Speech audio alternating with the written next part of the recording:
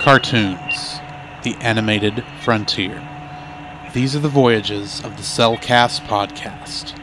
Its continuing mission to explore strange new cartoons, to seek out new animation styles and new creative storytelling methods, to boldly go where so few ever go again.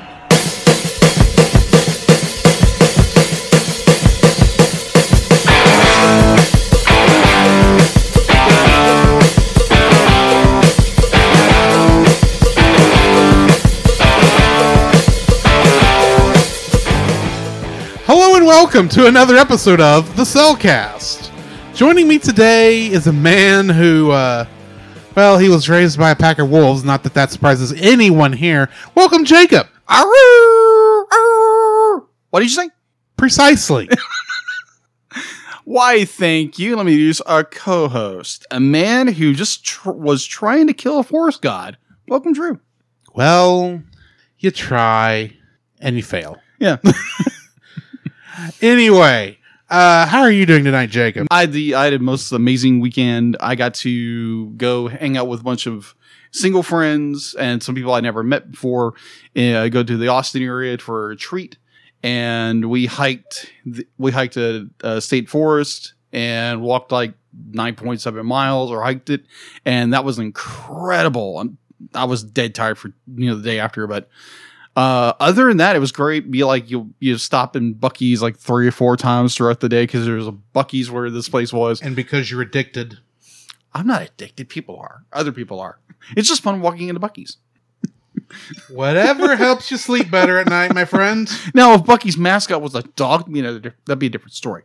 Mm-hmm. Either ways, doing pretty good. Work is, getting more of a pain in the neck because people keep deciding they don't want to come in that day. Tell us how you really feel about it. It makes work a little more interesting because you're having to balance everything else, and it's always fun. It's frustrating, but it's at the end of the day, it's like, okay, I can do something else rather than what I do on my normal. So I think in a way it challenges me, even though most of the time it frustrates me.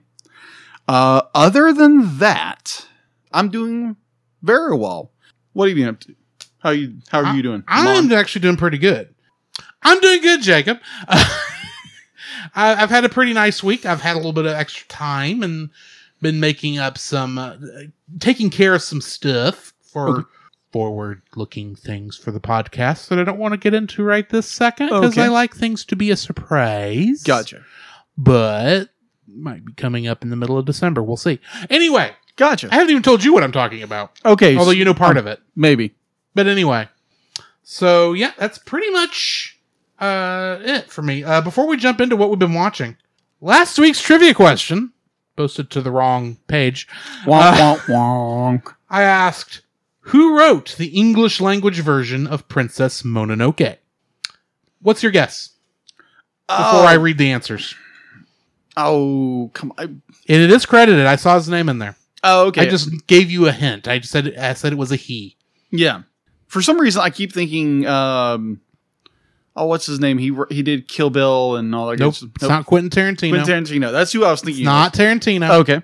Then who? We're on that in the trivia, actually. Okay. Neil Gaiman. Neil Gaiman. That's right. Was the writer of the English language version, which Josh Adams posted and got it correct for 10 points. Ding. He says, even though his name was removed for dumb reasons, on the G-Kids release, it is there. I saw it. So there you go. Jack Cornwall, in answer to Josh, says, you beat me to it. Well played. Josh says, it helps I knew exactly where he posted it. And then Ryan Ashley Wall says to Jack Cornwall, you disappointed me. Which Jack Cornwall posted a GIF that says, I'll do better, I promise. And then Jack says to Ryan, I'm not as good as Rachel on the phone. Much better on a computer, especially when killing James is the goal. Ha ha. That is actually a reference to Ryan Ashley Wall's Raw quiz show that is on the Pop Americana network that we're on. Gotcha. Along with, of course, the other network we're on. Culture Box. Yes. I don't want to have that bad a brain fart. Anyway, so yeah, was last week's. I will, should I put the next trivia question on now or wait till the end of the episode? I probably wait till towards the end of the episode. I'll say it at the end of the episode. So if you want to know what to answer for next time, wait till the end of the episode. Anyway, Jacob, what have you been watching? What have I not been watching? What have you not been watching? Well, is that an easier question? I know what you've not been watching. You've not watched Mandalorian Season 2. True. You've not watched The Eternals. We just talked about that. Right. You've probably not watched What If, because you're waiting on me to play catch up. Am I right? What? Because you don't quite have internet yet. I'm working. You're working on it. I'm working on it. Yes, I'm working on it. I'm not. This is not a dig. It's just like I know you don't have it yet, but I know it's coming. Yes. And I know you haven't watched. you haven't watched Loki yet, have you? No, I haven't watched Loki yet. That's a good thing you didn't see a shirt I bought. Okay. You wouldn't get the joke. No, I wouldn't. Probably. I would probably get it because the internet's there. They tell you everything. Yeah, but Gator Loki is a thing. That's all I'm saying. Yes, I know of later Gator Loki. All right. So, in the things I have watched. Okay. So, as most people know, I'm a huge fan of Tangled. I pretty much yearly will watch this film every once in a while. Still amazing film. I still love every once in a while. Gotcha. Every once in a while. Probably every year, All right. So, I've watched Tangled. Really great film. If you have not watched it, what are you doing? Go watch the film. It's better than Frozen. Either way, fight me on it. I'm not fighting you on a thing. I just have things to talk about when we get to my section. I know. I have Disney Plus. You have Disney Plus? You knew I have Disney Plus. I know. I have Disney Plus as well. All right. So speaking of Tangled, I finished Tangled series or Rapunzel Single Adventure. I finished it this afternoon. Because I'm slow. No, because I was just like, oh my gosh, I gotta finish this. So season, I'm slow. It's my fault you haven't gotten finished with it yet. All right, so I finished it. I finished season 2. Oh my gosh, amazing. There again, if you have watched it currently, please do not post anything on Cellcast social media because we don't want anybody else to be spoiled, or definitely this guy being spoiled because I'm pretty sure he probably I know some things because, like you said, the internet is a thing. That is true. And due to my research, I have run across a couple pictures, though I have no context. Something about blue hair. I just figured she got comfy with Hades during the connection with Kingdom Hearts 3. She picked up some of his fire. I don't know. Oh my gosh. Okay, that's fan art. I know it. Next week. This month's Patreon exclusive artwork. Cass and Hades. Okay. I should say that me saying that is not mean in any way, shape, or form that the artwork that Jacob will actually get around to posting this month sometime, it will be Hades and Cass. But it will be related to one of those characters. All right. Are you telling me I shouldn't look at the artwork as I post? No. I'm not saying that. I'm not saying that at all. Okay. Because that's going to get awkward. It's going to be related to. Look at it, it's going to be related to the movie. Hitting save. It's going to be related to Tangled the movie, not Tangled the series. Okay. All right. So yeah, look forward to that if you are a Patreon subscriber. Okay. All right. So I finished that. Season 3 is amazing. It's about reconnecting and making sure everything's back together. But it's really good. It's got great villain reveals and who you think the villain really isn't the villain. You find out like, oh, this is a villain. Oh crap. This is going to get good. I think I know who the villain is because we came across him in the research for one earlier season 1 episode. Maybe. At least a name. Yeah, pretty sure. So yeah, I watched that and yeah, definitely recommend it. There again, please do no spoilers in the social media. You have watched it. And then I stumbled across a Black Friday movie deals and I bought quite a few movies. And I bought, what was the one that I didn't have? Like A Bug's Life. I didn't have that as part of the Disney collection. So now I do, or Disney Pixar movie. Yeah. Right. So yeah, then I got, what was it? So I picked up quite a few. And one of them was the trilogy of Bad Boys films. And I love the Bad Boys films. They're great. Bad boys. Exactly. What you gonna do? What you gonna do when they come for you? Either way. So yeah, I decided to watch Bad Boys 2 on Blu-ray. And I still love the film. I just have... It's the idea. It's like, okay, these are cops who are trying to, bust the bad guys, but doing all the wrong things to do it. I was like, I would the entire time be like, that's against protocol. That's against procedure. Be like, you don't have a warrant for that. But either way. What part of Bad Boys? What you want to do? Did I not pick up? Yeah. But either way, it's just like, I still find it fun. It's Michael Bay is still a great director. He just likes to blow things up a lot and a lot of gunfights. So either way, that is all I've been watching. What about you, Drew? Well, starting off with some stuff you aren't aware of. Okay. There is a show on Netflix. It is it is an anime, and right now it is still subtitle only, which right there is kind of strange for Netflix. But right. There's one out there called, I think it's Comey Can't Communicate. I think it's the name of it. Comey Can't Communicate. It's about this girl who has social anxiety. Okay. That has caused her not to be able to talk at all in public.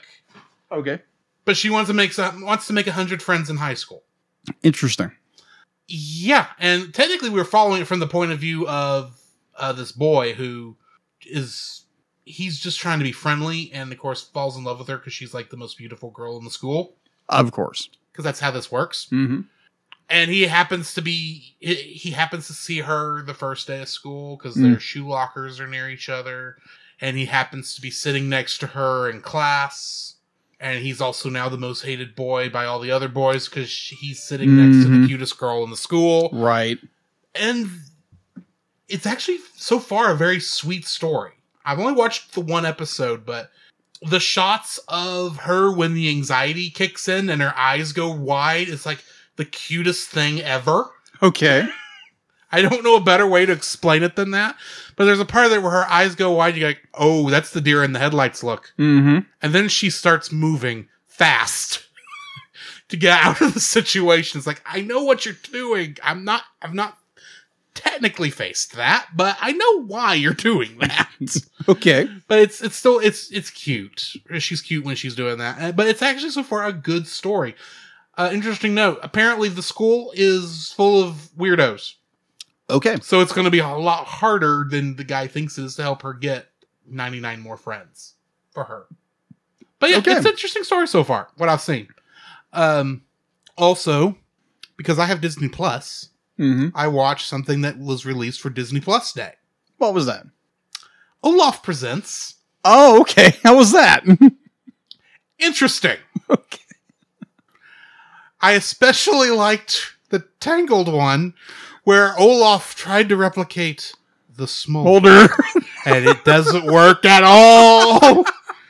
I think I saw a clip of that. But then the one for the Lion King, because you remember how in Frozen 2 when he's doing it, and he just stands off to the side and said, Anna's dead. Yeah. When he's explaining Frozen 1. Mm-hmm. Well, he does that a couple other times anytime a character dies, so it becomes a running gag. Right. Well, he gets to Mufasa. Oh, no. He says, Mufasa's dead. Only he didn't die immediately. He first got trampled on by tons of wildebeests. And then then tried to climb up out of the canyon, only to be caught by Scar. That he didn't die then either. He got thrown. He got thrown off into the canyon, but he didn't die immediately as he had to fall a long distance. It's like, dude, stop! This is already a traumatic death scene. You're kind of making it worse. And it just as well as he keeps going to all of a sudden. You know how when something starts is dark, but the way they keep going and the way they're talking just kind of makes it funny? Right. That starts happening in this. Oh my gosh. But also the shots of he does a quick little cutaway to himself as Mufasa while the little snow dude guys, I don't remember their names. Yeah. Because I actually have not watched the short where they came out. But Frozen Fever. Yeah, and they're running over him like the wildebeest. Oh my god! And you look at that going, you did not just do it. You did just do that, and that's the cutest thing. That's the cutest death I've ever seen. Oh my gosh. So, yeah, they did, and the Little Mermaid one is hilarious. Okay, I definitely have to watch that. So, yeah, when you do get internet, that's one of the things one of the first things you're probably going to have to watch. All right. Also, I have watched, I watched the Simpsons, Disney Plus, anniversary thing. Yeah. It was bad. It wasn't funny. It's one of those things where, I can see the cynicalness and the sarcasm in this. This is not that funny, although Cobra Bubbles does make an appearance. Cobra Bubbles does? Yeah. He's in Moe's Tavern when all this is going on. Okay. But anyway. And then there was one last show, and this might be bringing us into the news a little bit, because due to one of the news items that released Friday for Disney Plus Day, I went back to an old favorite show of mine that I've not seen in nearly 30 years. Yeah. Boom boom boom boom boom boom boom boom boom boom boom boom boom boom boom boom bum bum bum bum bum bum.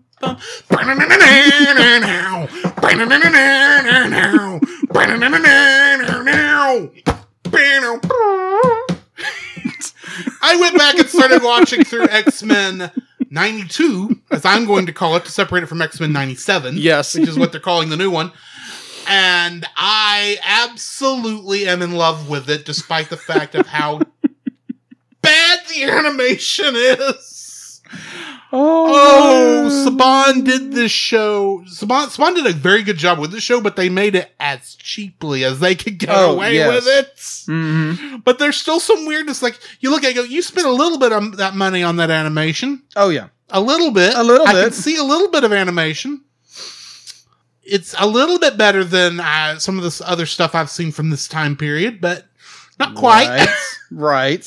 But what I realized is when I watched the show as a child, like most shows that we watched as children, I think, you only watched it when you got home in time to watch it. So you just kind of just jumped around and skipped around all the different episodes. I didn't realize it was serialized. Okay. I am in episode 5. Yeah. And each episode has led into the next one. I thought maybe the first two were just, since they were a part 1 and a part 2. Yeah. That was just a 2-parter. And then starting from there, they do an adventure, a story. Like, most superhero shows kind of do. You're right. Every single episode is it's like this whole thing is serialized, isn't it? I'm glad I'm starting from the beginning, because if I tried to start somewhere in the middle, I would be lost as a goose in a feather pillow factory. And then episode 5, Sabretooth has snuck. I wouldn't say snuck away, but due to the plans of Magneto, the X-Men brought him into the mansion because they thought there was actually because he was hurt. And they don't know his connection they know him and Wolverine have a connection because Wolverine wants to get rid of him. But of course, I, as someone who has kept up with at least some of the X-Men knowledge, comics knowledge, I know things. Like Sabretooth and Wolverine's backstory. Yeah. How they're connected. Yeah. So when Professor X, I said Dr. X, but Professor X is using his telepathy to get into Sabretooth's mind to help calm him of his rages, as they call it. Yeah. You start seeing pictures of characters who, if you don't know who they are outside of the shot of Wolverine, you wouldn't know what they are. But you see what I know as later is Lady Deathstrike. Those look like the version of her from later on in the show. A couple other characters, and then Deadpool. Yeah. And I know Deadpool is part of the Weapon X program, don't get me wrong. I did not realize he had existed before this show came out. I thought he was a mid-90s creation. No. Oh, man. But no, he's actually... Because this had to have been fairly close to when Rob Liefeld created him for New Mutants. It was fairly close. His backstory. And he's actually the first of these people. It's the first shot of them seeing this is Deadpool and Wolverine sans mask, of course. Mm-hmm. But Deadpool's in the mask because you can't draw that face. No. Plus, I don't think that face had been revealed at that point. No. But I'm just sitting there watching, and the epic theme song is ending. I read the name of the episode and look at it and go, that's Deadpool. Wait, when does the show come out? 92? Deadpool was around in 92? He's been around that long. This is awesome. Okay. Is he going to show up in the show? I don't think so. I think this might be the only time because I swear I would remember Deadpool. I mean, I know he wasn't the Deadpool that we know now. He was much more of a serious character. Yeah, he was more like just an assassin. Yeah. But it's I wonder if he's going to show up. And when he shows up in 97, because there's no way he's not showing up in X-Men 97 now. Mm-hmm. Realized, I knew this going into it. Oh, yeah. Are they going to go with the more 90s-esque Deadpool, where he's semi-serious, or are they going to go at least something around, I'm going to hope, Volume 4, where he was still funny to me? I don't know, it was that weird epicness. I'm looking and going, is that Deadpool? That's Deadpool! What's he doing here? He's not made yet. Oh, yeah, he has made. He was 89. 89, or something 90. like that. Yeah. Anyway, that was a weird little geek out moment this afternoon. Okay. But yeah, that's what I've been watching. All right. So since I kind of gave you a nice little lead in to the news, what do we got in the news? All right, so we got in the news. Before we get into the Disney Plus Day information that dropped on Friday, I believe. Yes, it was Friday because you were on the road. Yes, I was on the road. Which is why we ended up posting the news twice. Exactly. I stopped in Buc-ee's and then I see all this news and oh my gosh, I got to post this. And then not realizing this guy already posted it an hour earlier. Yeah, you did. So either way, I never post news. Because Jacob is technically in charge of our social media. Right. But I knew you were busy. So I was trying to fill in. Which I appreciate. Fortunately, you didn't see I filled in for you. No, I didn't. So you got a double dosing of news on that day. So either way, before I get into that, just learned that Shout Factory and Machine Media Advisor announced a new entertainment distribution deal with the beloved animated feature Ferngully, the last rainforest, ahead of its 30th anniversary. I know Drew has, thoughts on this movie. I've only seen half hour of this movie. What? I've only seen a half hour of Ferngully. Wow, we're going to change that. I know. This is one of the ones we brought up when we first were talking about this podcast. Agreed. So I know it's coming. Yeah, it will come. That was never in doubt. That is true. All right, so in head of its 30th anniversary, as announced is made, Shout Factory. So Shout Factory will be re-releasing Ferngully, The Last Rainforest. And so, yeah, look forward to that. Really get information later on to when it was going to be released, but it's being released through Shout Factory. So, yeah, look forward to that if you are a big fan of Ferngully, The Last Rainforest. All right, so going into further news, what we referred to earlier, what dropped on Disney Plus Day. All right, so starting off, the second season of Marvel Studios' What If original animated series is coming to Disney Plus. That should be okay. We got that, and then we have Marvel Zombies coming to Disney Plus. We have I Am Groot, which is an animated original series, also coming to Disney Plus. Kind of tying back into what we were doing pre-show. Marvel Studios' Spider-Man Freshman Year, an animated original series coming soon to Disney Plus.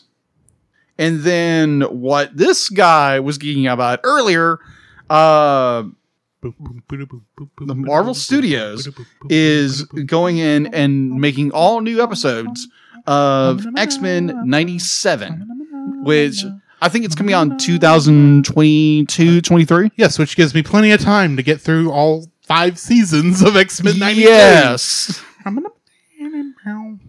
The theme song's back. Yes, exactly. Yes, exactly. And the character designs are out too, though I haven't posted them to the page yet, but they look awesome. Cool. Wait, they've already put up the designs? Yes, they've actually, someone posted the character designs. Oh, wow. Okay. And we know they're the actual character designs because the person was saying, I'm proud to say it's me. I'm not surprised. Like if you had that opportunity to design the X-Men uniforms or X-Men from 93, 92, and for this new series, yes, thank you. I'm trying to bring it up. Okay. Of course, I still love how they announce it with the meme. Oh yeah. There's no reason they had to use the meme, but I love that they did. Thank you, Reddit, for letting me get to this faster. So a lie, if I can find the pictures. I thought it was going right. He's currently on Reddit. Silly Reddit. Tricks are for kids. Well, you stupid thing, not showing me what I want to see. Well, you can see Beast and Storm there, but that doesn't really tell you anything. I'll find it later. All right. So yes, if you are a fan of the original Fox Kids X-Men the Animated Series, came out in the early 90s. It's coming back in 2022, 2023 on Disney Plus. So get excited about that because I grew up watching that show, loved it. Obviously, Drew did as well. Oh, yeah. So, yeah, get ready to jam out to an epic theme song again because they're bringing back the theme song. And I want it played by an actual rock band. Indeed. Instead of the MIDI we got, even though the MIDI is rocking too. Agreed. I remember as a kid loving that theme song so much because we timed it just right because we turned the TV on, put a recorder on top of the television, and recorded the audio to it. So then we just play the audio anytime you wanted. Right. Okay, so live reaction to the character art because I got it up. Okay. There's Cyclops. Okay, got it. Jean Grey. That's interesting. Yeah. Storm. Nice. Wolverine. Wow. Okay, that's cool. Professor X. Professor X was like Professor X. Rogue. Wow. Gambit. Okay, Gambit. Jubilee. Yeah. Nice. Psylocke. Nice. I forgot that. I've looked at this thing 2 or 3 times. I couldn't remember that. That's Psylocke. Okay. And then Nightcrawler. Beast. And that's all of them. Nice. Very, very nice. Yes. And it looks like that was on Twitter. I was on Facebook. I was on Facebook. You know, I should share that. Yes, if you would. To our thing. So other people can go and look at this as well. Exactly. Now I got to go find it again. All right. So, with that said, let me go through a little more. Apparently, Tiana is getting a first look concept long-term musical series directed and is coming to Disney Plus in 2023.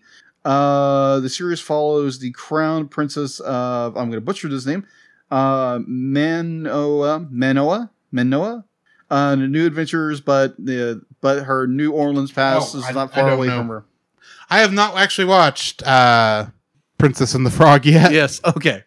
All right. So Disney Plus is going back to the fast-paced mammal dystopia of Zootopia, and Zootopia Plus is in a short form series coming to Disney Plus in 2022. Step up to the plate and check out the first look at art for Disney's Win or Lose, an all-new animated series coming to Disney Plus in the fall of 2023. Rev up your engines. Owen Wilson and Larry the Cable Guy return as voices for Lightning McQueen and Mater for Disney Plus' original series Cars on the Road, streaming in 2022.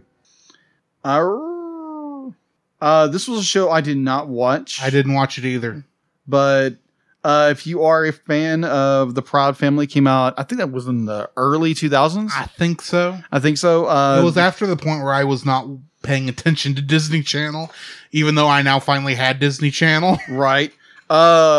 The Proud Family, Louder and Prouder, an original series, starts streaming February 2022 on Disney Plus. And this is the one that got me. I was like, "Oh my gosh, they're doing this!" The reboot comeback, 30 years in the making. Chip and Dale Rescue Rangers, an original movie, streaming spring 2022 on Disney Plus. Yes, if you want, go to our go to our Facebook page and go look it up, because they made a itty bitty tiny script that looks like it's been used quite a bit. It looks amazing. Well, I'm sure it got passed around between all 5 rescue rangers. Yes. All right. So exactly. So a big hero will rise. Baymax, a Disney Plus original series, will be streaming starting summer 2022. And the trailer for that is actually pretty funny. All right, so I'll check that out later. And yeah, that's all I have in the news, except for, we're getting X-Men again. Woo! Yes, exactly. So that looks like it's been coming to us in 2023. Can this come any sooner, please? It'll happen when it happens. This gives me plenty of time to get through all 5 seasons. Right. Because there's no... Admittedly, I'm watching like 2 or 3 episodes at a time now. Eventually, I'm going to get to 1 a day, maybe. Right. 1 a week. You never know. It'll go up and down. This just gives me plenty of time. All right. So that is all I have in the news. So we need to jump into the spoiler-free section. Yes. Of our review for Princess Mononoke. You first. Okay. We're going back in weird order. I don't know. Okay, throw me off. Why don't you? Okay, I'll go first then. Oh, I got it. All right, so Princess Mononoke. I really enjoyed this film. It's really well done. It does have an environmental theme to it, which is great in some ways. In some ways, it's more like, okay, let's beat your head over with it. But I was saying protect what you got. Exactly. And don't anger pig gods. Yeah, true. Gods. Gods. Yeah, gods. You can't see the quotation marks when we say that, but gods. So either way, if I'm quoting it. It's this was gods. So I enjoyed it. I do have a few problems with it. A lot of questions. More, it's like, what in the world? Because like I'm going to ask you, Drew, a question later on and see if you can help me answer this riddle. So I will ask you later in the dislikes, I guess. Oh, and dislikes. Okay. Yes. So it's more like trying to clarification. It's like, what does this mean? Because I didn't understand it. And yeah, it means watch the Japanese version where they'll probably be explained less. Haha. Probably. Probably. It means you must learn. You must understand all of Japanese culture over the past 200 years. Okay. I'm joking. I'm joking. Yeah. Let me enroll a class at UT where I can just understand Japanese culture in 6 months. Or just watch Demon Slayer. That was good enough for me. Okay. All right. So, considering there are demons in this movie that had to be slain. You should watch Demon Slayer. That's what I kept hearing and be like, when I'm watching this movie, it's like, oh, that sounds like the Demon Slayer show that people keep talking about. And apparently it's very popular. Except this technically takes place in an earlier era from Demon Slayer. But anyway. Either way. Would I recommend it? Yes. It's a bit bloody, a little gory. It's got a little language here and there. But overall, it's a good story. It's very well told. The ending is questionable in some fashion or form, but trust me, we'll get to that. Yeah, we'll get to there. We'll get there when we get there. But would I recommend it? Yes. Is it family friendly? I don't know about that. I think it's all right. It's all right. It's got a good message. Considering what one group of ladies. But most of the ladies in this. Oh, yeah, that's true. That is so true. Answer a question. Yeah, that is true. But there's nothing wrong with answering questions as long as you're truthful about things. Geek Devotion says, it's got big puppies. I mean, spirit wolves. Spirit wolves. Puppies. Puppies that will bite your head off. Or in the case of one character, be like, I want to chew her head off. Either way. So, yeah, it's a good movie. It's a great movie. It's definitely worth a watch. Definitely if you're an animation fan or an anime fan, definitely go watch this. This is a really, really, really well done movie. And what about you, Drew? This is one of my favorite Studio Ghibli films, period. All right. I say one of, because it's got to go up against My Neighbor Totoro. Yeah. Which is already competition. Yeah. Kiki's Delivery Service. Yes. Also, competition. Agreed. Porco Rosso, which I just love because it's Porco Rosso, and I like the idea of I love the idea of pigs flying. Oink, oink. That was not a quotation mark. Don't confuse people then. Sorry. My apologies. And there's a couple others that are up here, but this is one of my absolute favorites. All right. If not my favorite.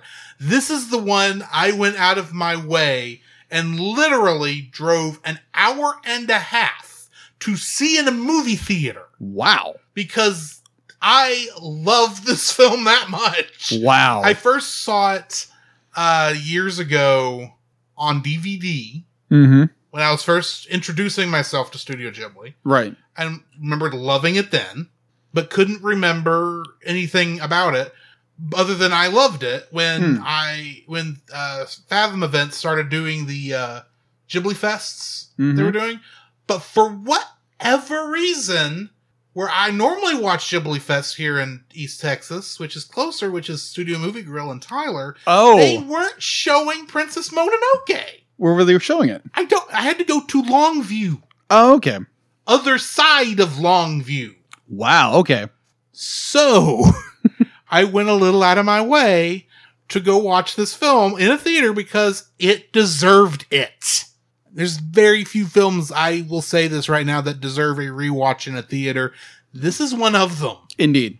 It is that good. And I meant to go back and watch this in the Japanese version, because I have yet to actually watch the original Japanese version of this, but this is still one of my favorites, and I've only watched the English dub, so maybe I'll get to the Japanese version, and without whatever additions Neil Gaiman added to this to make it make more sense to us stupid Americans, maybe I won't like it as much. I don't know. Maybe I'll like it just as much because I've seen the version that somewhat explains what's going on.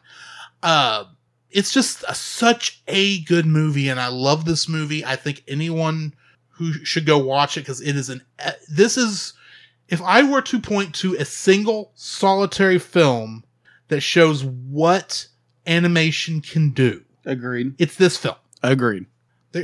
There's a reason I've technically bought this film on Blu-ray twice. True. And one of them I gave to him. Yes. Thank you, by the way. You're welcome. So, yeah. Princess Mononoke is a movie I originally went to see thinking it was supposed to be Miyazaki's Disney princess film, and really should have realized what that meant.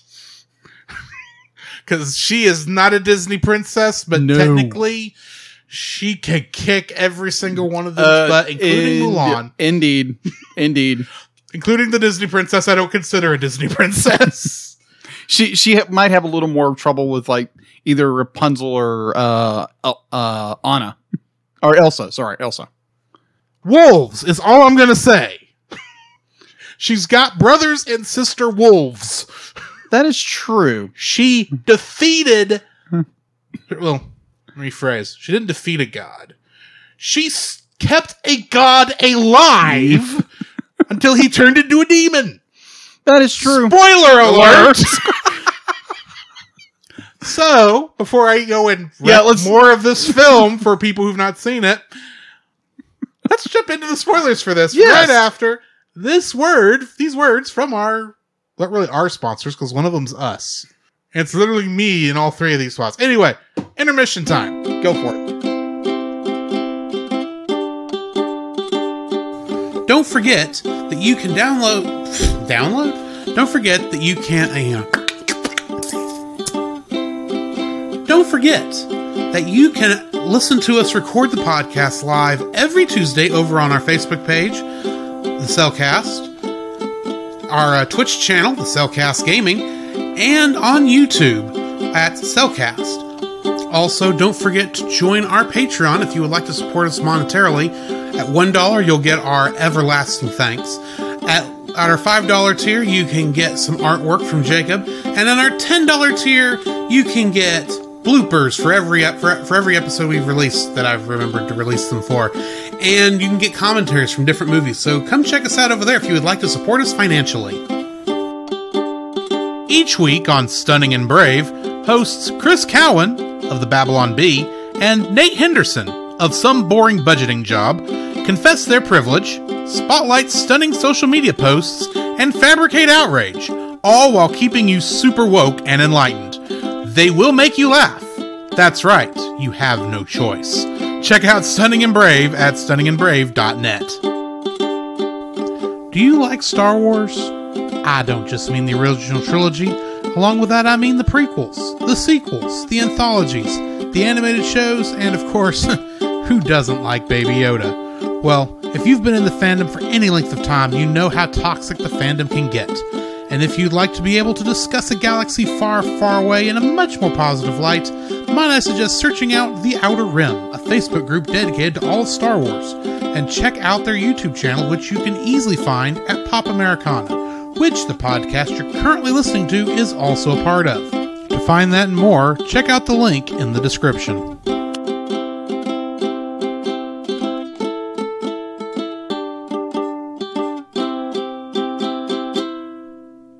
The following is a spoiler-filled review for Princess Mononoke. Listener discretion is advised. Princess Mononoke, or as it's known in Japanese, Mononoke Hime, was written and directed by Hayao Miyazaki. The English version was written by Neil Gaiman. Cast includes Billy Crudup as Ashitaka, who played Dr. Manhattan in Watchmen. Billy Bob Thornton, who played Jigo, and plays the character of Jack in Puss in Boots. Really? Mm-hmm. Okay. Minnie Driver was Lady Eboshi. And in Tarzan, she's the voice of Jane. Really? Yeah. I can hear that. Yeah. I after watching this, I could definitely hear it. John DiMaggio was the voice of Gonza. This is the fourth movie in a row with John DiMaggio that we've reviewed. And 3 of them have been Miyazaki films. Indeed. But once again, along with Gonza, he was additional voices, but he was Bender Bending Rodriguez in Futurama, and Jake the Dog in Adventure Time, and Waka in Final Fantasy X. Waka waka.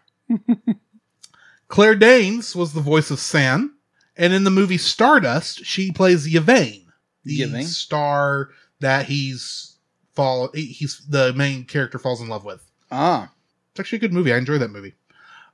John DeMita was the voice of Koroku, and in JoJo's Bizarre Adventure, he's the voice of Cars. Cars? As in a guy named Cars, because most of the characters' names in JoJo's Bizarre Adventure are either named JoJo or they're named after a Western rock band.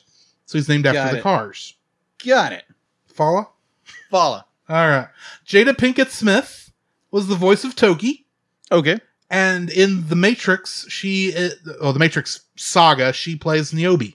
Yeah. Gillian Anderson was the voice of Morrow, aka Mama Wolf. And she was Dana Scully in The X-Files. Oh.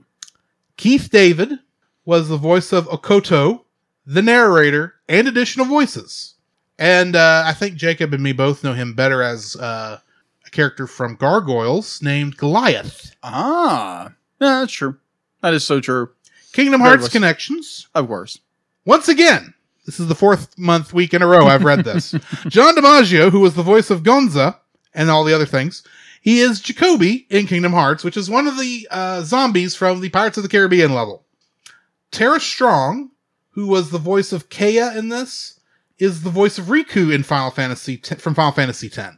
I have to say it specifically that way because there's 2 Rikus in Kingdom Hearts. Okay. And one of them I said last week. Oh, okay. Riku and Riku. Cool. And the games Final Fantasy X and Kingdom Hearts 1 came out around the same time. Okay. In fact, Riku, Final Fantasy X's Riku, was not in Kingdom Hearts 1 because Tetsuya Nomura, the games director, was afraid people would get the characters confused. I can imagine. Similar names. I can imagine. Anyway, Tress MacNeille, who was additional voices in this, and I think she was actually the voice of the priestess from the very beginning of the film. That essentially kicks Ashitaka out of the village. Mm-hmm. She's voice of Chip, the Queen of Hearts, Daisy Duck, Merryweather, and Kanga in Kingdom Hearts. Really? Corey Burton, who was additional voices in this, was Captain Hook, the White Rabbit, the Doorknob, Flotsam, Jetsam, Dale, Diz, Ansem the Wise. I said Dale twice for some reason. Yensid, MCP, Santa Claus, Sark, Shan Yu, the Peddler, Magic Mirror, Claude Frollo, and Zeus in Kingdom Hearts. Okay. Adam Paul, who was additional voices here, was the tournament announcer in Kingdom Hearts 2. And Matt McKenzie, who is additional voices here, is the voice of Auron in Final Fantasy X and Kingdom Hearts. Oh. I don't think you know Auron. I think I've seen him before. Okay. And that's the end of my Kingdom Hearts connections. Alrighty. Alright, so for info and stuff, if you want to watch this, this movie is available for streaming on HBO Max. Mm-hmm. It has an IMDb score of 8.4 out of 10. It was production was by Studio Ghibli, distributed by Toho. Over here in the States, originally distributed by the Walt Disney Pictures, and currently is being distributed by G-Kids. Its release date was July 12th, 1997 in Japan, and October 29th, 1999 in the USA box office. So this movie in Japan, it made 2.4 billion yen, or conversion of $23.5 million. Its U.S. opening was $144,000 on October 31st, 1999. Its U.S. gross was $4.8 million, and its worldwide gross was $169.7 million. Home release. There's a lot to go through here, so just bear with me. In Japan, the film was released on VHS by Buena Vista Home Entertainment on July 26, 1998. On Laserdisc, also it was released on Laserdisc. If you know what a Laserdisc is, it's the grandfather of all optical media. Yeah, boom. It was a record. It was a CD the size of a record, pretty much, but used a different technology to actually encode the pits and valleys. All right. So the film was released on DVD by Buena Vista Entertainment in November 31st, 2001 with bonus content. Let's see. By 2007, Princess Mononoke had sold 7.4 million Blu-rays in Japan. That's on average. It's sold between right now that would be an equivalent of $259.1 million. That's of 2007. In the 2000s, Buena Vista Entertainment with Miramax Home Entertainment announced the plan to release the film on VHS and DVD in North America on August 29th. Initially, the DVD version of Princess Mononoke wasn't going to include the Japanese language track, but later it was added. Let's see. Miramax Home Entertainment released the DVD in 2000 and December 9th, 2000, with the original audio track and the English dub audio, including trailers, documentaries, interviews from the English voice cast. It was released on Blu-ray disc in Japan in December 4th, 2013. Walt Disney Studio Home Entertainment released Princess Mononoke on Blu-ray disc on November 18th, 2014. In its first week, it sold 21,860 units. By November 23rd, 2014, it had grossed over $502,000 in revenue. It was later released in the Disney collection, The Collected Works of Hayao Miyazaki, a Blu-ray set released on November 17th, 2015. G-Kids reissued the films on Blu-ray and DVD on October 17th, 2017. In total, Mononoke's video releases in Japan and the US have sold approximately $260 million worth in units. Okay. That's a lot of film. Yeah. Getting into the summary for this one. In the Muromachi era of Japan, which is around the time of the Portuguese originally ran into Japan, to give you time era for this. Got it. Because I actually had to look that up because I was curious because of some of the timetables I knew. But that's when this takes place. Right. An Emishi village is attacked by a hideous demon. The last Emishi prince, Ashitaka, kills it before it reaches the village, but it manages to grasp his arm and curse him before its death. The curse grants him some superhuman strength, but it also causes him pain and will eventually kill him. The villagers discover that the demon was a boar god, corrupted by an iron ball lodged in his body. The village's wise woman tells Ashitaka that he may find a cure in the western lands that the demon came from, and that he cannot return to his homeland. Heading west, Ashitaka meets Jigo, an opportunistic monk who tells Ashitaka he may find help from the great forest spirit, a deer-like animal god by day and a giant night walker by night. Nearby, men on a cliffside herd oxen to their home of Irontown, led by Lady Eboshi, and repel an attack by a wolf pack led by the wolf goddess Moro, whom Eboshi wounds with a gunshot. Riding one of the wolves is San, a human girl. Down below, Ashitaka encounters San and the wolves, who rebuff his greeting. He then manages to rescue 2 of the men fallen from the cliff and transports them back through the forest, where he briefly glimpses the great forest spirit. Ashitaka and the survivors arrive at Irontown, where he is greeted with fascination. Irontown is a refuge for outcasts and lepers employed to process iron and create firearms, such as hand cannons and matchlock muskets. Ashitaka learns that the town was built by clear-cutting forests to mine the iron, leading to conflicts with Asano, a local daimyo, and a giant boar god named Nago. Eboshi admits that she shot Nago, incidentally turning him into the demon that attacked Ashitaka's village. She also reveals that San, dubbed Princess Mononoke, was raised by the wolves and resents humankind. Suddenly, San infiltrates Irontown to kill Eboshi. Ashitaka intervenes and quickly subdues Eboshi and San while they are locked in combat. Amidst the hysteria, he is shot by a villager, but the curse gives him strength to carry San out of the village. San awakens and prepares to kill the weakened Ashitaka, but hesitates when he tells her that she is beautiful. She decides to trust him after the forest spirit heals his bullet wound that night. The next day, a boar clan led by the blind god Okoto plans to attack Irontown to save the forest. Eboshi sets out to kill the forest spirit with Jigo.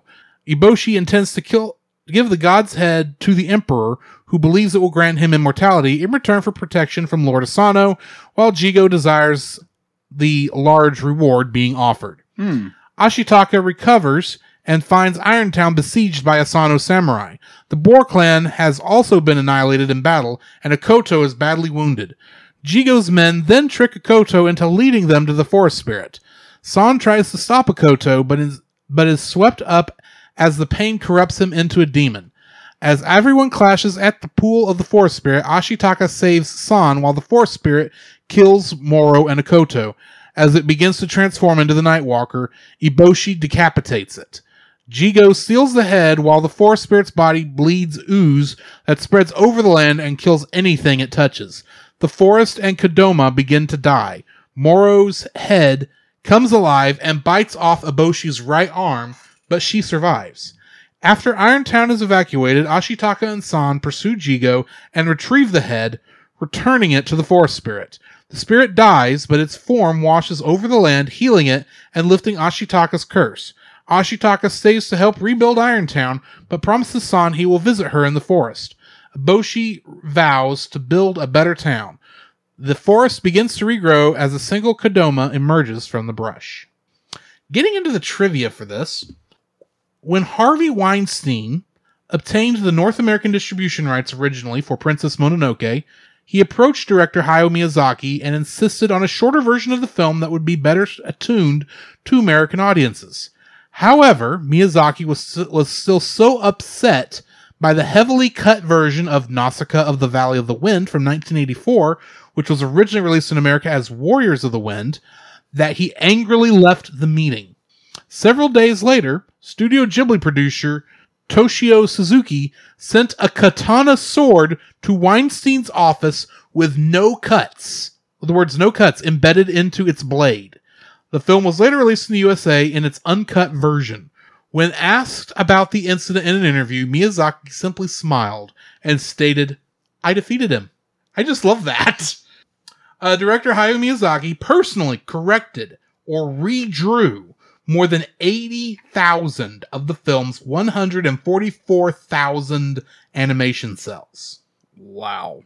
Also, this film is the last major animated motion picture to be filmed on plastic animation cells. Wow. Hayao Miyazaki had intended this to be his final film before retiring. Its great success led him to do another, Spirited Away, in 2001. He has made more films in the years since then. Mm-hmm.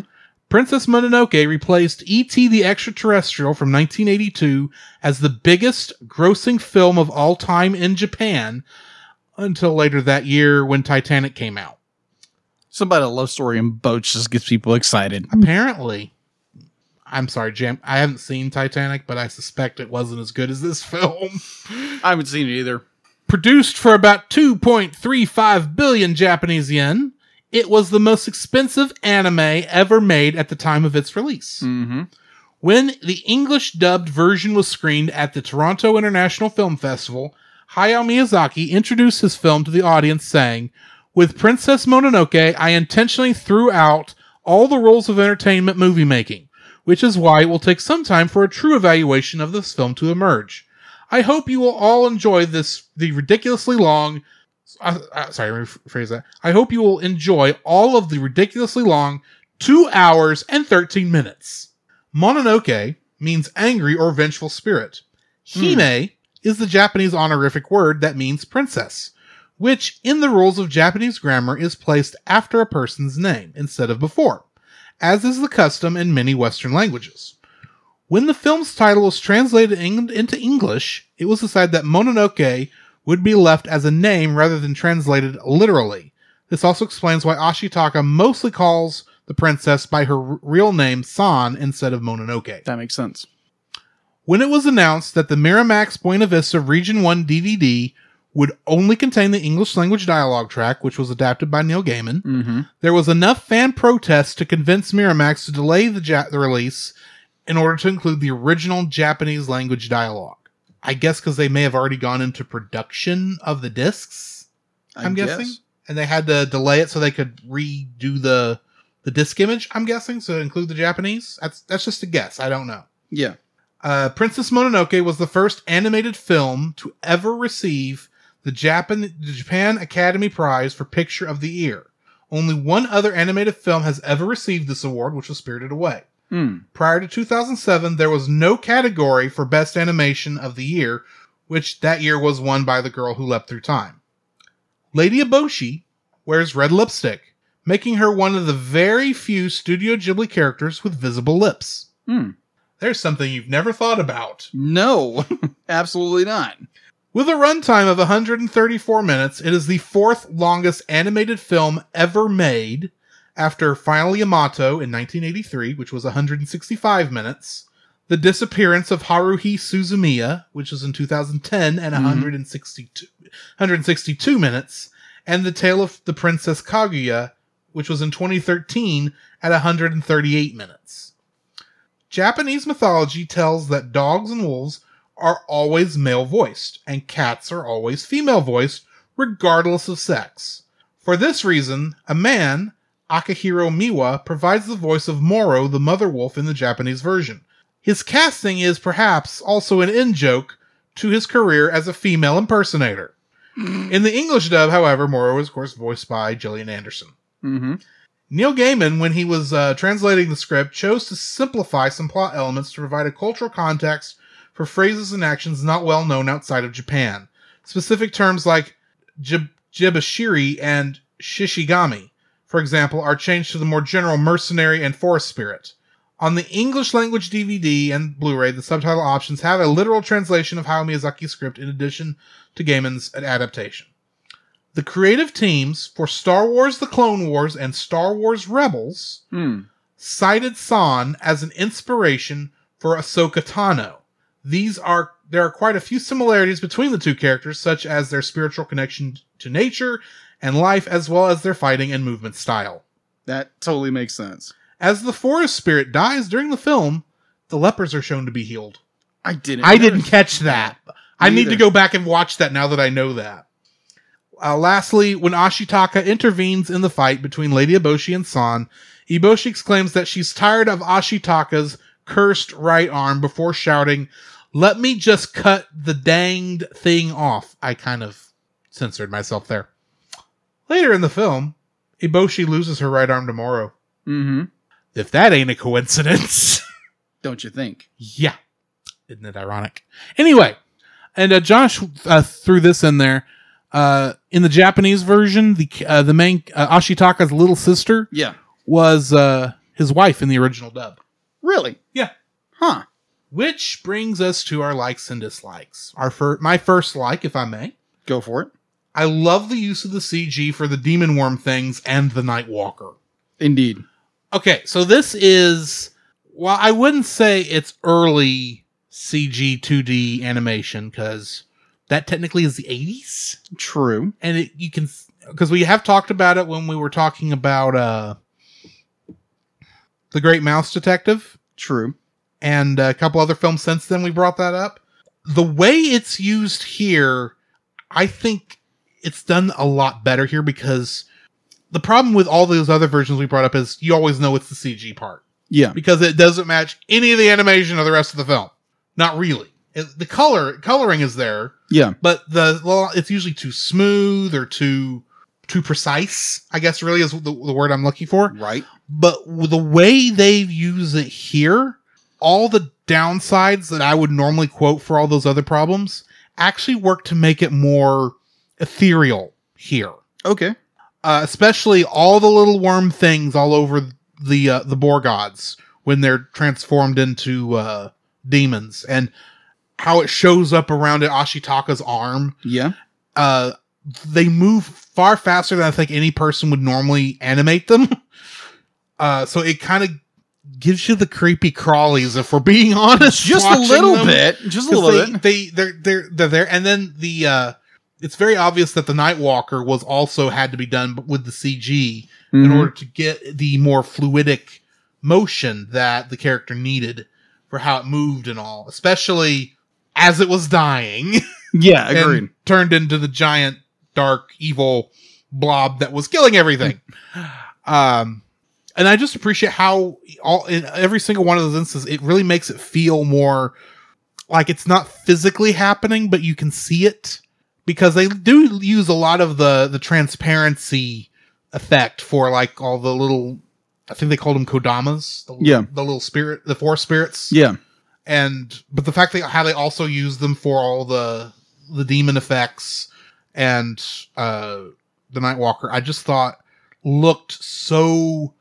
It's like they took that technique's weakness and turned it into a strength for this purpose. And I appreciate when you can actually do that, because not everyone can do that correctly, in my opinion. So yeah, that's my first like. Okay. My first like is actually the stunning animation in this film. Like you said, the way they animate the way the demons or the tree spirits move or whatever. Be like, those are really enjoyable. You look at the how they draw people. They're fluid animation, stuff like when someone is running, you get that full cycle animation. Yeah. And there's no like, you're going by 1-2s, be like you're going full bore animation. No pun intended on that. But just be like, the animation in this movie is incredible. You have the boar tribe or the pig tribe who is assaulting the humans. The Amishi? The Amishi, yeah. Like running that, it'll be like obviously they probably use CGI in some cases in those, but just the fluidity of everything. Be like, it's smooth. There's no real shortcuts, because back then, be like, even though this was 1997, yeah, be like, the CG was there, but it wasn't as dominant. It would have been used as so frequently. Try 3 years later. 3 years later? Yeah, it's our next film. My Neighbors the Yamadas is completely done in CG animated. Yeah. 2D CG animation, but still CG animation. Yeah. So you take that, this was all hand drawn animation with a little CG assistance in some regards, but you're just looking at like a masterpiece of animation technique and character fluidity, movement, design, just incredible. But like the animation is top notch, and it's Studio Ghibli probably at its best. Yeah. So yeah, mine is just animation top down. Alrighty. My second like, every single character in this film, I would agree, is deep. Mm-hmm. There is not a shallowness to any of the character designs or any of the character stories. Yeah. Even something as stupid as the guy who Ashitaka takes back, that's Toriko's husband. Oh, yeah. The one who has one of my favorite lines in any animated thing ever. My arm! It's healed! No, it's still broken! It's all of every single character you feel like actually has a life. Yeah, agreed. So many times, even Disney films run into this problem every once in a while. They just have people who are, when I say characters, I mean people who have voice lines. Yeah. Who are not just extras in the background with extra type lines. Characters who are actually adding to the story, adding to the plot. Right. Even if it's in the most minute way possible. They all feel like they're real people, strangely enough. Indeed. Now, I have at least some issues with how some of these are shown, but especially in some of the more English dubbed lines, but we'll get to that in a minute. Mm-hmm. But yeah, I just love how every single character here feels like they're, if you'll pardon the phrase, three-dimensional, even though they're all two-dimensional physically. True. So yeah, that's my second like. All right. My second like would be, I had to think about this because I didn't get a chance to write everything down. I didn't write most of mine down until right before you came over, so I don't feel bad. Okay. All right. So my second like, you know that moment where you be like, you have a thought, but when you try to say the thought, it doesn't come out. That's where it's coming out on me. Yeah. Okay. So my second like about this film is almost a non-traditional, with a lot of Miyazaki films, they don't use the very traditional, like, guy and girl hook up, they fall in love, they wind up getting married in the end or what have you. This doesn't really have that. No. And I appreciate that for the idea of, it's like, okay, these two characters obviously do have a romantic interest in each other, but due to circumstances, they really can't be together. And I'll get into that in my dislikes later. But I like the idea of two characters who obviously have romantic feelings towards one another, but they can't fulfill those obligations due to external and internal conflicts. So yeah, this idea that our two main characters really can't be together. I know it's weird, but it's very non-traditional. So it's fair. Yeah. So my third like is a quote. And I say this is a quote because I say this is my like for the simple reason that it shows how well the characters are thought out. Okay. This quote is from Lady Eboshi. Okay. And it states, "Watch closely, everyone. I'm going to show you how to kill a god of life and death. The trick is not to fear him." Okay. So here's the thing. For one thing, she is saying this while she's taking aim at the spirit god. Yeah. The deer, essentially. And I watched that, and I heard her say that line and thought, the fear of the Lord is the beginning of wisdom. Uh-huh. And what's going to go very south for you, and I knew it was going to go south because this is like the third time I've watched this film. You're about to have to run for your life. Because you're going to be stupid and not fear a god of life and death, and you're going to try and kill him.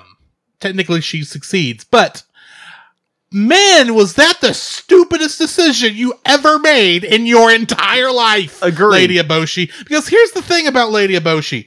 Despite the fact of this very dumb decision on her part to actually take part in this thing, I don't consider her the villain. Because if you look at everything else she's done, they've been very smart decisions, or at least some of it. Yeah. I mean, tearing down the entire forest, did to iron, and not allowing the spirits that are trying to replant the forest, actually replant, and going to a lot of trouble to keep them from doing that.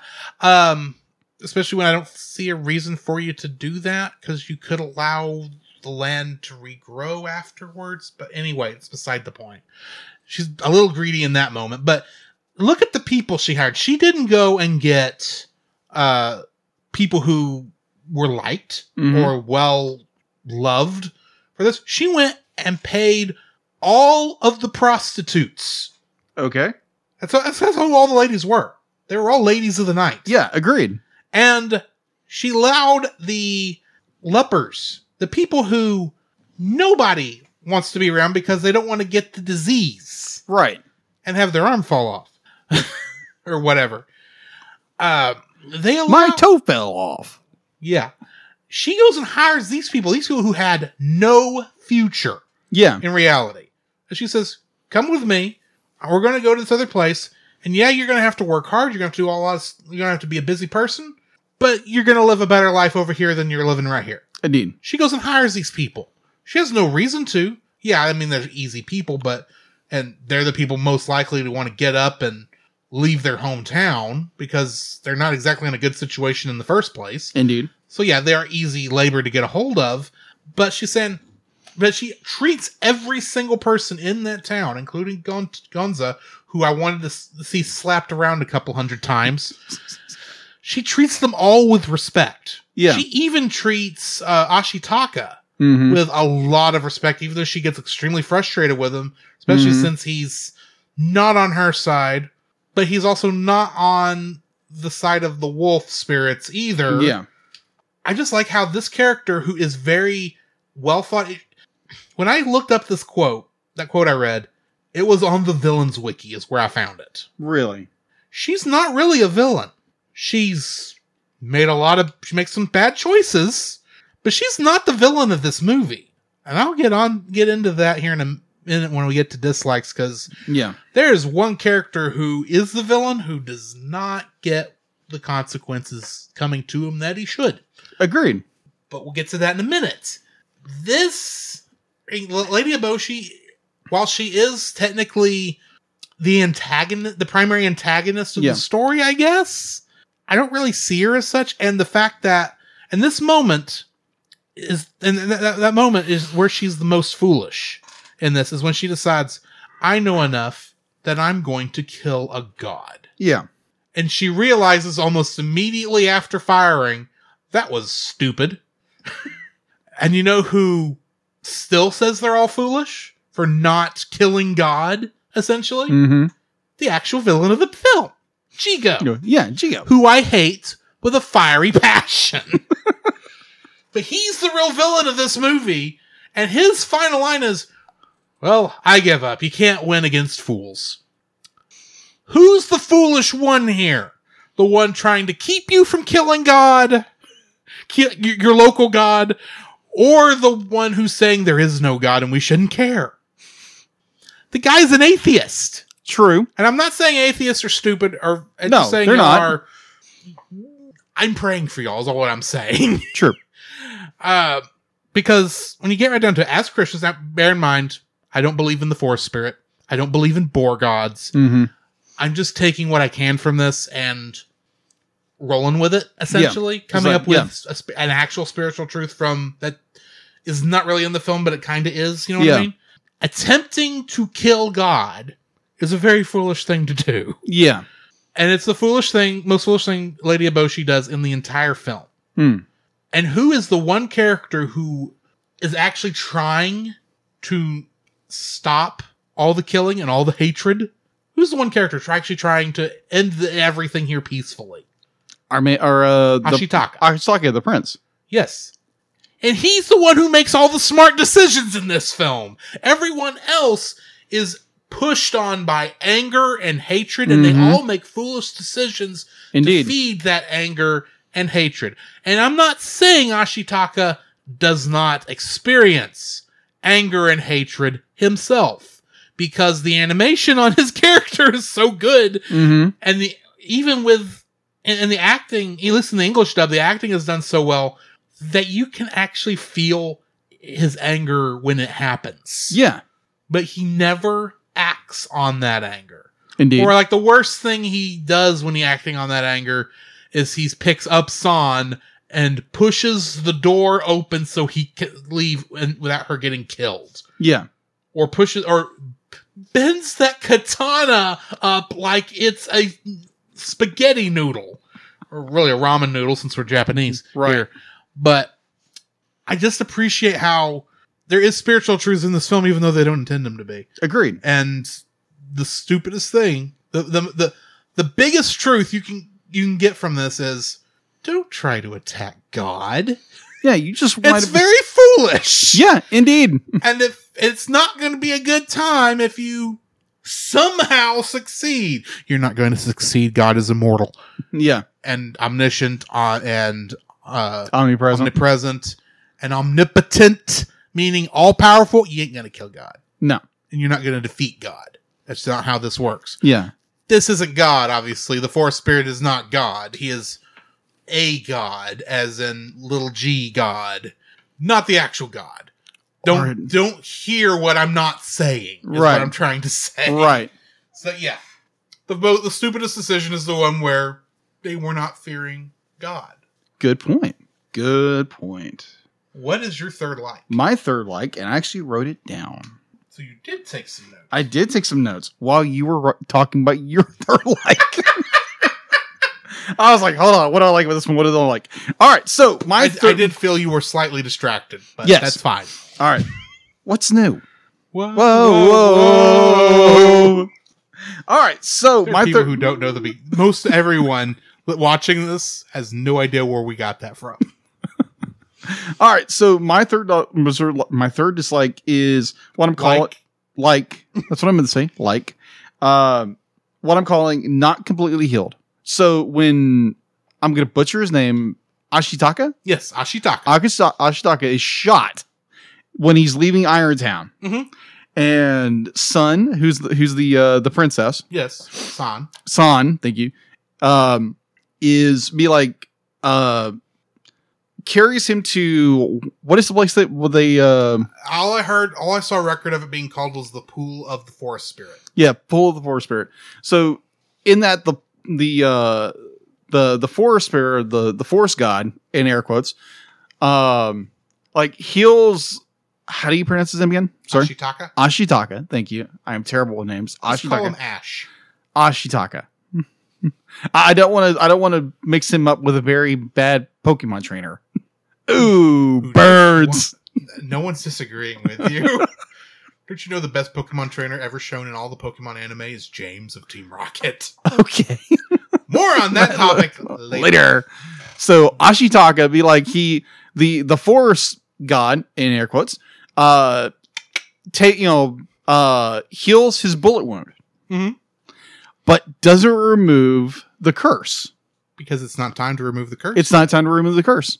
So, in using more of a theological viewpoint, the idea that when we are saved by Christ, like yes, we are healed from our iniquities, from the sins that separate us from God.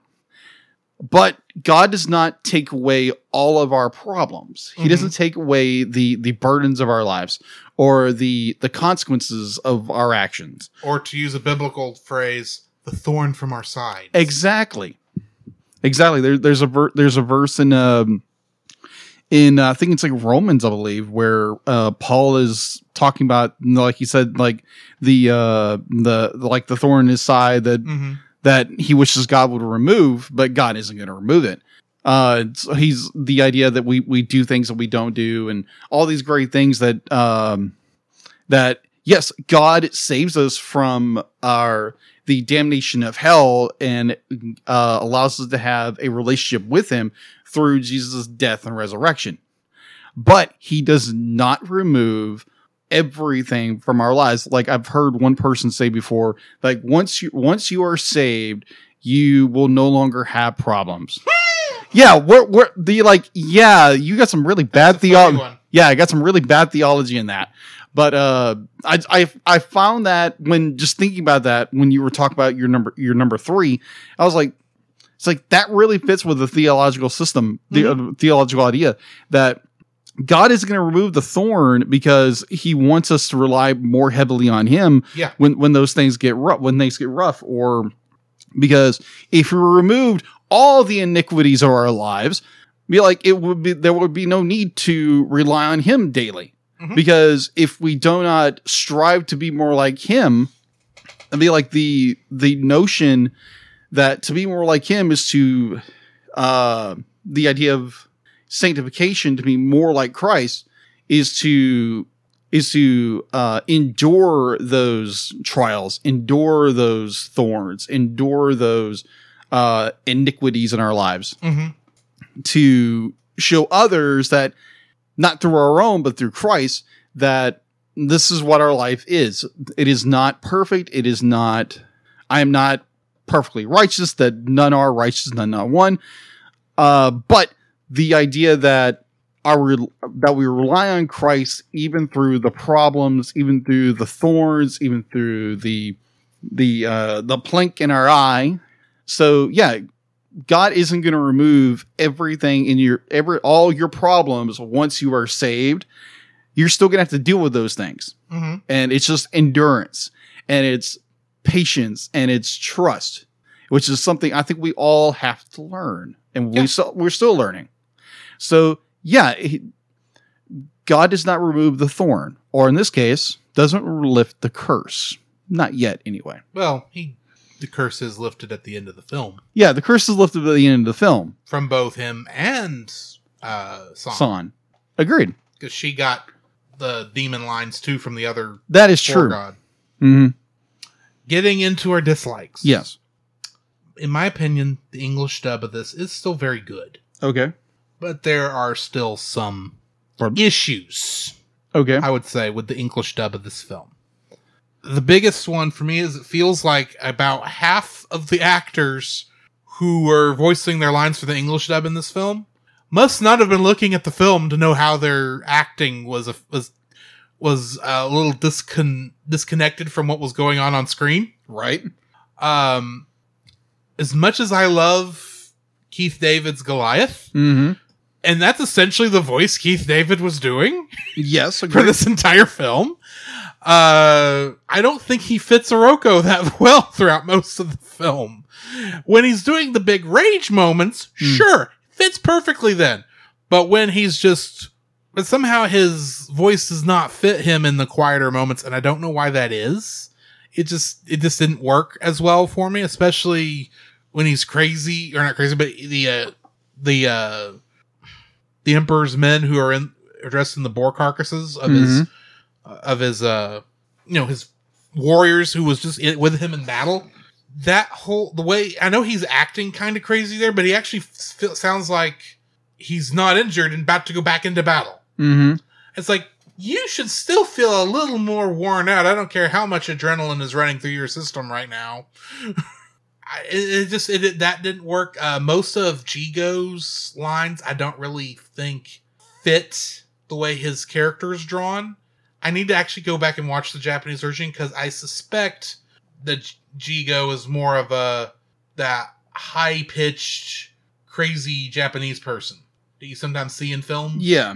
When here he's just talking like a normal person who has a much deeper voice than it looks like the character has, if that makes sense. Yeah. His voice almost doesn't fit the character, and I'm not sure if that's actually what's going on, or maybe I by this point in the film there's been so much oddness to the English dub that I have to wonder about some of the casting. Yeah. But at the same time, I love the casting in this film. I mean, I think it's all done well. It's just, it doesn't feel like the actors knew what emotions the character was portraying. It was almost like they were acting out the film as if they were the first people. They were the people the artists were going to base the animation off of. Right.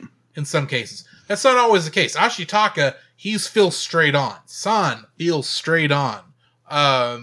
Moro feels straight on. Lady Eboshi is right where she's supposed to be. But some of the other characters, it's like close, but not quite. That's just my opinion there. I gotcha.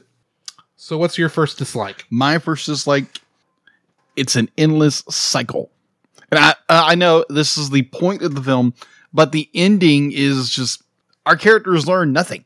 Our characters be like, okay, our two main characters do learn something, yes, but everybody else around them learn nothing. Mm-hmm. Okay, so Eboshi maybe learned how stupid it was to kill a god. Oh, I agree.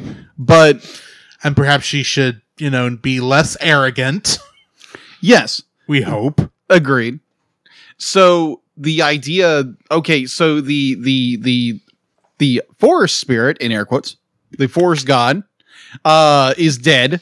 In which, how can you kill a god? That's just a weird thing to me from a Christian standpoint. How do you kill God? You have to. Okay, understand. Okay, go ahead. I'll explain this. Because Japanese gods are not gods in the way we think. Yeah, they're not even gods in the sense of Zeus and Thor, and they're just more like a guardian. These are more like just extremely high-ranking spirits. Yeah. They can be killed. Yeah, that's what I'm thinking. They're immortal in the sense that if you don't harm them, they will live. They will live forever. Right, but if they can still, be injured, they're just a little below. I don't know. Admittedly, they are spiritual creatures, so I don't know how you kill a spirit. Where do they go at that point? Right. But then I'm not Japanese. Right. So I don't understand the thought process. Yeah, so the fact that Lady... Eboshi, thank you. Lady Eboshi says at the end, be like, oh, we're going to rebuild Irontown, but better. It's like, okay. So wasn't it the same problem you were having earlier? The fact to be like, you had the wolves and everybody else coming after you because you were desecrating the land. Right. She's spoiling the land at the beginning because that's her understanding of how to get this. But now that she's been humbled, okay, I'll say, maybe she's looking at it like, okay, yeah, we need to rebuild Irontown because this is everybody's livelihoods in this town. Agreed. So you need to get Irontown back up and going, but perhaps we'll go about this more sustainably. Yeah. To use modern terminology when it comes to, mining and such. I would agree with you on that. It just... To me, watching this film is... You wanted them to leave Irontown and go back to the city and be prostitutes and lepers in the city? No, I wasn't implying that. I mean, what else do you want them to do? No, I'd be like, yeah, it seems... Makes sense they need to rebuild town, and that's just how I look at it. But what do you want them to do? I don't know. Go on parade? Go on parade? No, it's just the idea that, okay, so... It's like, yes, I understand the people of Irontown still need their jobs and the whole bit, but this was the same problem that they had before. So it seems like it's an endless cycle. Or you look at the idea of San and what? Go ahead. More of a working with nature than just taking from nature without caring. Okay, gotcha. That's how I look at it. Okay, perfectly fine. It's what she means. Okay. Whether someone from this time period would actually do that, very true, is entirely different thing. I would agree. You'd agree on that. So in that regard, there's a part of me that says, be like maybe the humans shouldn't rebuild Irontown, but rather go do something that isn't going to disturb, the quote unquote. Historically, that's not what's exactly. I mean, they're not going to do that. Irontown is admittedly a fictional location. Yeah, it's basically the upcoming of the that sort of stuff did happen because there was industrialization in Japan around this time. Agreed. So, I mean, it was still primarily a rural culture, but they were building guns, and they didn't need the iron for the katanas. Indeed, and such. indeed. So it's not like iron was something they couldn't get away from. Get away from. They still needed the iron, much like we needed the iron. Right. So it's just more about going about it responsibly. Yeah, agreed. Completely agreed. And if you're going to have a forge, having it far away from a major metropolitan area, especially close to where you're mining, is not a bad idea. No, it's not. No, it's not a bad idea. So yeah, that was my very loosely explained not understanding, but my first was the endless cycle continues, which is naturally historically going to happen. It's just more, yeah. Doesn't quite have the fairy tale ending you expect from a princess movie. Yeah, it doesn't. Speaking of which, this movie doesn't quite end the way I want it to. Okay. Is my second dislike. All right. But I'll also admit, could it really end the way I want it to? Because the way I want it to end is kind of how Whispers of the Heart ended, where they fell in love. Right. And actually went on to live their lives happily ever after. Right. That was never going to happen. No. They are two different people. They do love each other. You can tell that, but they are from two entirely different points of view. Right. And she's got to go back to her world. He's got to go back to his. Right. But they promise to meet up. So there's that. Also, certain people don't get what's coming to them like they should. Right. More on that in a minute, because I'm going to go into a lot of stuff here in a minute. Right. But there's no way what ending I want for this film, I want for this story, could happen where it would make sense, where it wouldn't feel like it was betraying the rest of the film. I get that, but there's still a part of me that's like, why did the forest spirit technically die when they returned the head to it? It's a god that could have remelded the head back on itself. Right. And this forest could have continued on in the way it was. And the people of Irontown could have learned to live in harmony with the spirits of the forest. Mm-hmm. And San and Ashitaka could become a couple and move back to the Emishi people where he could rejoin the town. Yeah. That's what I want to happen. I want everyone to get the ending they deserve. Nobody gets the ending they deserve. Yeah. I understand why. Doesn't mean I have to like it. Agreed. And that's my second dislike. My second dislike is what I'm calling banished. Is that crap. Ashitaka? Ashitaka, thank you. I'm terrible with names. Ashitaka is banished from his clan, his hometown. Yeah. Because he does this great and noble thing, protecting the town. Right. Yeah. Protecting his home, protecting his family. And he's cursed in order, and so you are going to sacrifice your royal lineage just because, and say, oh, you are dead to us now because you have done this great and noble thing. It's not because he did this great and noble thing. Right. It's because he is now infected with something that it will not just kill him, but kill everybody in in that community. Right. For the sake of the community, he has to leave. Yeah, I mean, I get that. Now, granted, at the end of the film, assuming that there's some way he could be reborn into the clan, he's no longer a danger to the clan. Yeah, but at the beginning of the film, he has to leave so that he doesn't end up becoming more of a danger to the town, because he could. I mean, the way I read this is that infection, it will kill him. Yeah. But after he goes on a demonic killing spree, killing everybody else and infecting them. Yeah. This is at a time period. They have no way of healing this. Oh, yeah, I completely agree with that. Yes. So that's why they have to banish him. Mm-hmm. It's not that they want to. It's plainly obvious. Oh, yeah, obviously. Yeah. But what else are you going to do? And to be fair, if you're going to, they're never going to find out if he lives or dies because of the time period this takes place during. Right. There's no way of knowing. So it's essentially he has to be dead as far as the community is concerned, because now is the time to mourn him. Yeah, I would agree with you on that. I completely agree. Completely agree. Because there's no way he can come back. It's not like the Israelites No. who, when they were ceremonially unclean, had to leave the village. Right. Until they could come back. Because, I mean, even the lepers in the Israelites could not ever come back. Right. They stayed with the troop, but always from a distance. Yeah, that is true. Anyway, sorry. No, be like, you made some good points. And I thought about those. It was just the way it was phrased. The notion, it's like, they were heartbroken the way they had to do it. They were. But that's the only way their culture would allow for him to be banished for whatever reason. Exactly, because they say later, or like they say during that scene, is that according to our customs, that be like, you are. We cannot watch you leave. We cannot watch you leave. You are dead to us. Yeah. It's not because they want him to be dead. It's because they have to think of him that way, or otherwise they will chase after him. Yeah, that is true. Like his sister did. Yeah, very true. All right, so yeah, that's my number 2. All right. I'm sorry I keep... No, you're good. Defending the film from your dislike. You're good. You're good. My third dislike for this.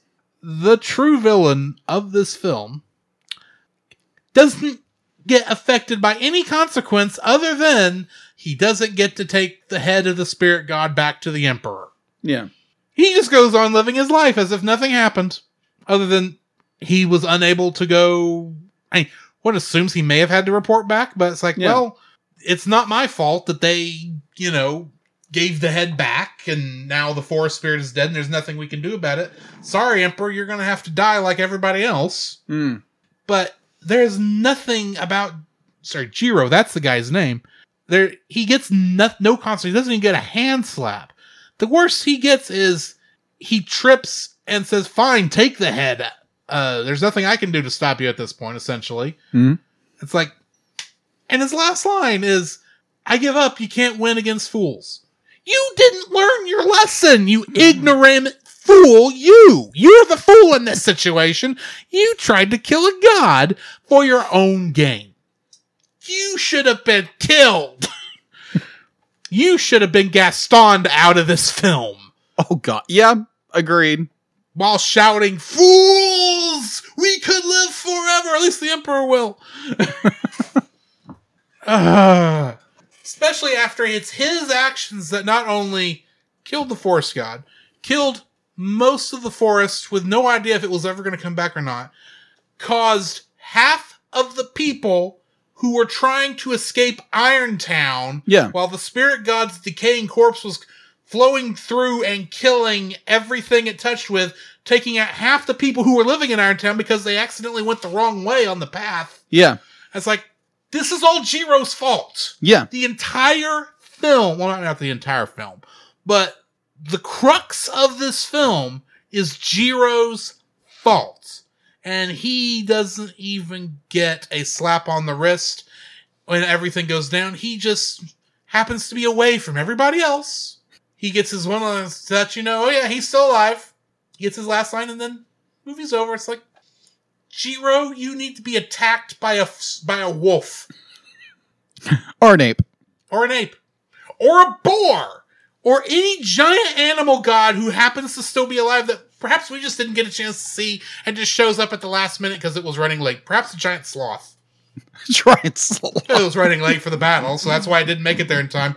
Oh, look, here's the bad guy. I need a snack. Oh, was he the bad guy? I didn't realize. He's the one who killed our god? Fine. You don't have to worry about him no more. Tastes like chicken. Yep. That's not what happens. He goes on and lives his life as if nothing were a care in the world to him. He doesn't even get cursed. No, he doesn't. He gets nothing. He's a pain in the arse. I hate this guy, and he doesn't even get anything coming to him. Now, granted, assuming this is this is actually taking place within Christianity somehow. Yeah. Vengeance is the Lord's. Mm-hmm. So, despite the fact this guy tried to kill... No, I'm not going to go there because that could come off as heresy. Yeah. Let's not go there. Yeah. But I am assuming, I don't know exactly how the spiritualism in Japan works, but I assume there's a hell-like place like so many other places are, and perhaps he'll face a judgment there. I hope. Also the Emperor, probably. But technically the Japanese Emperor is a god in their thing. So let's just move on. Move on. What's your third dislike? I really don't have another dislike. Okay. I really don't. Then I guess we need to go out and rate this thing. All right. I'm giving this film a 9.5. All right. I absolutely love this film. There are some little hiccups. Right. But none of that really detract from it, except for maybe, some of the voices not matching. But this is still one of my favorite Miyazaki films. Yeah. And favorite Studio Ghibli films. If not, one of my favorite animated films, period. All right. Maybe even one of my favorite films, period. 9.5. All right. I will give it a 9, a solid 9. It's a wonderful film. The fact that it's, 2.5 hours? 2 hours, 13 minutes. Yeah. And you don't even be like, most of the time when you it's a 2-hour film, it feels like a 3-hour film at that point, but it doesn't feel that way. It's the story runs smooth, great characters, great, atmosphere of the whole bit. It's a wonderful, great film. I really enjoyed this film tremendously. There again, little hiccups here and there. I don't think my dislikes were very well articulated. Thank you, because Drew over here blew them out of the water. Sorry, it's fine. That's perfectly fine. My point was not to blow you out of the water. No, it's perfectly fine. My point is to how these discussions usually go, where one of us says a dislike and the other says that's not as bad a problem as you're saying it is. Agreed. That's all that was meant. Yes, totally understand. That's the way this show works. So either way, yeah, this movie is a wonderful movie. It's great. It's a classic. So go watch it. Mm-hmm. Which brings us to the end of this film. Next week, we are going to be reviewing the last film of Miyazaki month, My Neighbors, the Yamadas. And so our trivia question for the next episode, which I will post after the show, so keep an eye out for it. I think I learned my lesson from last time about trying to rush it. What is this movie based on? So join us next week for that when we review My Neighbors, the Yamadas. And join us then.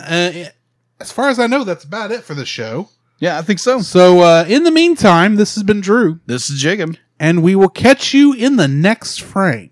Come, Jacob. We must prepare for next week. Prepare for what, Drew? The same thing we do every week, Jacob. Record a podcast. Oh, boy. So where can they find you, Jacob?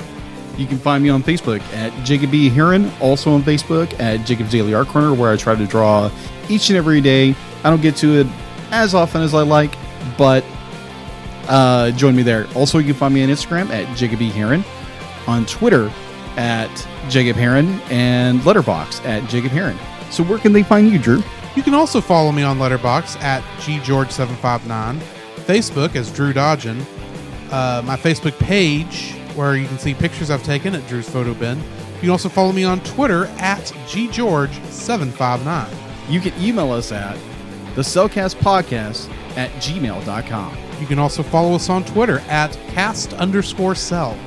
You can follow us on Twitch at twitch.tv/thecellcastgaming. You can also follow us on YouTube at Cellcast. Listen to our podcast on Apple Podcasts, Google Play Podcasts, Stitcher, Spotify, and your favorite podcast directory.